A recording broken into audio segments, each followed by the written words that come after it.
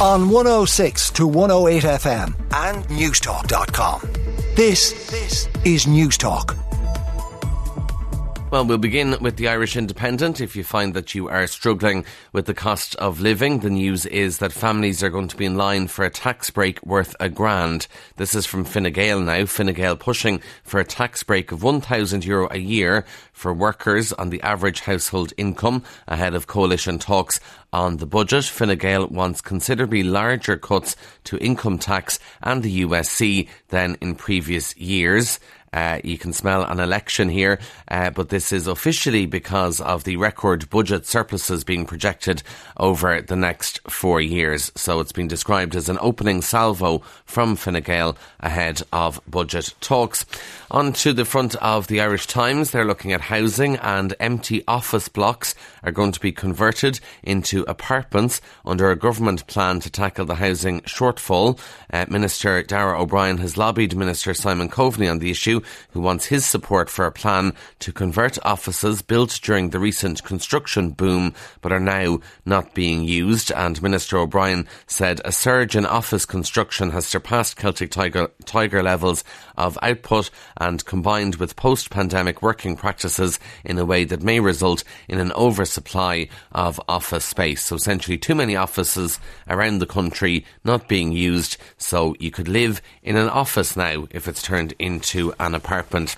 The Irish Daily Mail says that we're facing a nutrition crisis in Ireland because 85% of our fruit and veg are imported as farmers here quit in their droves. Doctors and dietitians are warning we need to add more veg to our diet, but it's emerged that just 1% of all Irish farms now grow veg. Kind of a shocking figure when you think about it for a country so reliant on agriculture and obviously such a prominent industry in Ireland, to think just 1% of the farms actually grow veg now. So 65,000 tonnes of apples, 38,500 tonnes of onions, 25,000 tonnes of cabbage, 20,000 tonnes of carrots and 75,000 tonnes of potatoes were imported in 2020. And Cork-based nutritionist Mary Carmody has said, we're being told it's best to follow ancestral diets that are homegrown, but obviously we can't do that, so we have to fly them in thousands of miles instead. And Mary is worried about sprays and plastic and all that other stuff being used. So essentially we're facing a nutrition crisis. Obviously we heard on the news there about the very sad incident which happened in Donegal. The Irish Daily Star, killed in Garda car tragedy is the headline, and the Irish Sun, Rebecca 21 killed in 3am cop car horror. The death of a young woman struck by a Garda car as she headed back to a hotel after a night out is being probed by GSOC. Rebecca Brown is photographed on the front of the Irish Sun, and she died in the collision outside Buncrana at 3am yesterday. And of course Buncrana, such a holiday town, so many people go for breaks there. She was from Derry, understood to be visiting a friend over the weekend, like so many young people do, and just a real tragedy. The Herald this morning on the front page has a story called Tala Shooting Terror. Gunman opens fire as kids play, which would kind of put the heart across you. Detectives are hunting for a reckless gunman who opened fire in front of children playing in Tala yesterday. The gun attack is believed to be linked to a dispute in the area, which seems to be worsening. It's already seen a botched shooting and a firebomb in the past week alone. CCTV footage of the incident shows children cycling past as the shooter lets off a number of shots. And the Irish Daily Mirror, staying with guns, the Garda Elite Armed SWAT unit was called in to provide a gun guard for the Katie Taylor fight. The Mirror has learned the emergency response unit went undercover in the crowd on Dublin for Saturday night's face-off between Katie and Chantel Cameron. And obviously we'd heard last week there was a huge policing plan, huge security operation in place. Of course it all went off without a hitch, apart from the fact that Katie Taylor didn't win, but by all accounts it seemed like a very, very safe event, but they certainly were taking no chances when you bring in the E or U to an event.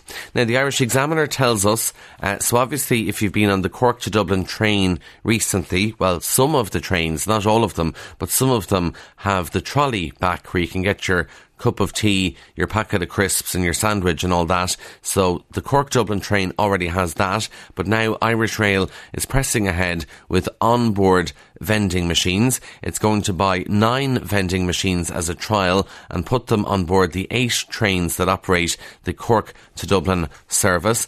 Planning to go to tender in July, Irish Rail wants the vending machines to stock cold drinks, soft drinks, light snacks and confectionery. You'll be able to pay with your card only.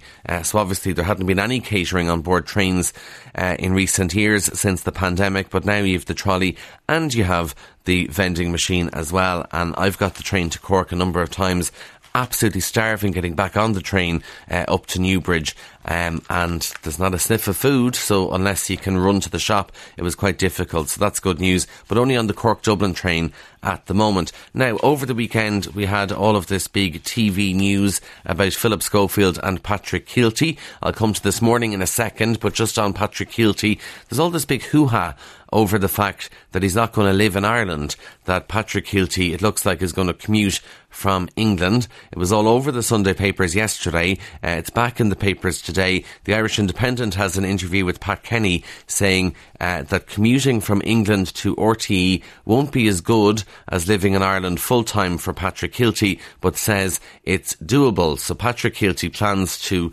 travel from his London base to Dublin each week to film The Late Late, and Pat Kenny says that while commuting may have its challenges, they won't impact the role.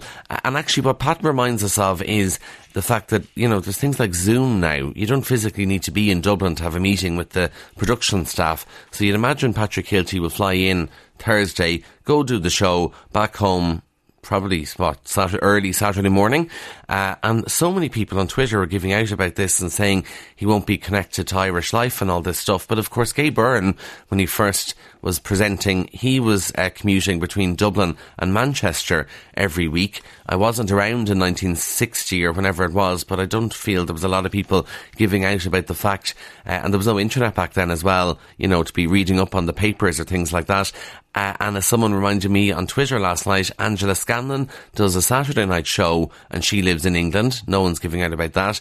And Craig Doyle has made a career out of presenting in the UK and also having a home in Ireland. So much ado about nothing, it would seem. Then you move on to Philip Schofield, who announced on the Saturday that Thursday's show that he presented would be his last. The rumours in the British press this morning, according to the Times of London, is that Philip Schofield was forced to quit after Holly Willoughby gave ITV an ultimatum. He said he is resigning to protect the show he loves.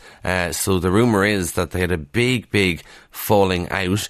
Philip Schofield is going to continue presenting other shows, but apparently the rumour is Holly Willoughby set down ultimatum. She made it clear it was either her or Phil, but he refused to go unless he was given something concrete that he could announce. So Holly won't be presenting this morning because it'll be Alison Hammond and Dermot O'Leary. She's on 2 weeks off, and then Holly will head off on her summer holidays probably in July for a couple of months. I would doubt you'll see Holly back in September on This Morning. I just don't think the mood is good there on the show. But just amazing when you think about Philip Schofield presenting a show for 20 years and doesn't get to say goodbye. There's no big thank you from the production team. Doesn't get to have his favourite guests on. So obviously things not rosy there. A couple of final stories. One from the Indo about the weather. In case you missed the weather forecast last night for the week, we have a high pressure system dominating over the coming week. So there's going to be lots of dry and settled conditions. Temperatures likely to exceed 20 degrees by the weekend. So there's a bit of rain this morning, but it's all in all going to be quite a dry, sunny week ahead. So if you have any jobs to do in the garden, this is the week to do it. If you've a bit of DIY, we're trying to paint a garden fence at the moment, or if you want to have a barbecue, this looks like the week to do it. Don't forget the sun cream though, obviously. And finally, here's an interesting one from the Times of London. If you're a man, do you sit down to pee? Well, it's very interesting because in a new survey 62% of German men said they usually or always sit down when peeing. That compares with 50% of Swedes, 34% of Italians and 23% of Britons. Don't know how common it is in Ireland, but for some reason the majority of men in Germany sit down when they pee, and there's actually a word for it, a German word, which is Sitzpinkler, which means that you are a sitting whittler. So maybe something for you to try. On 106 to 108 FM and newstalk.com. This is Newstalk.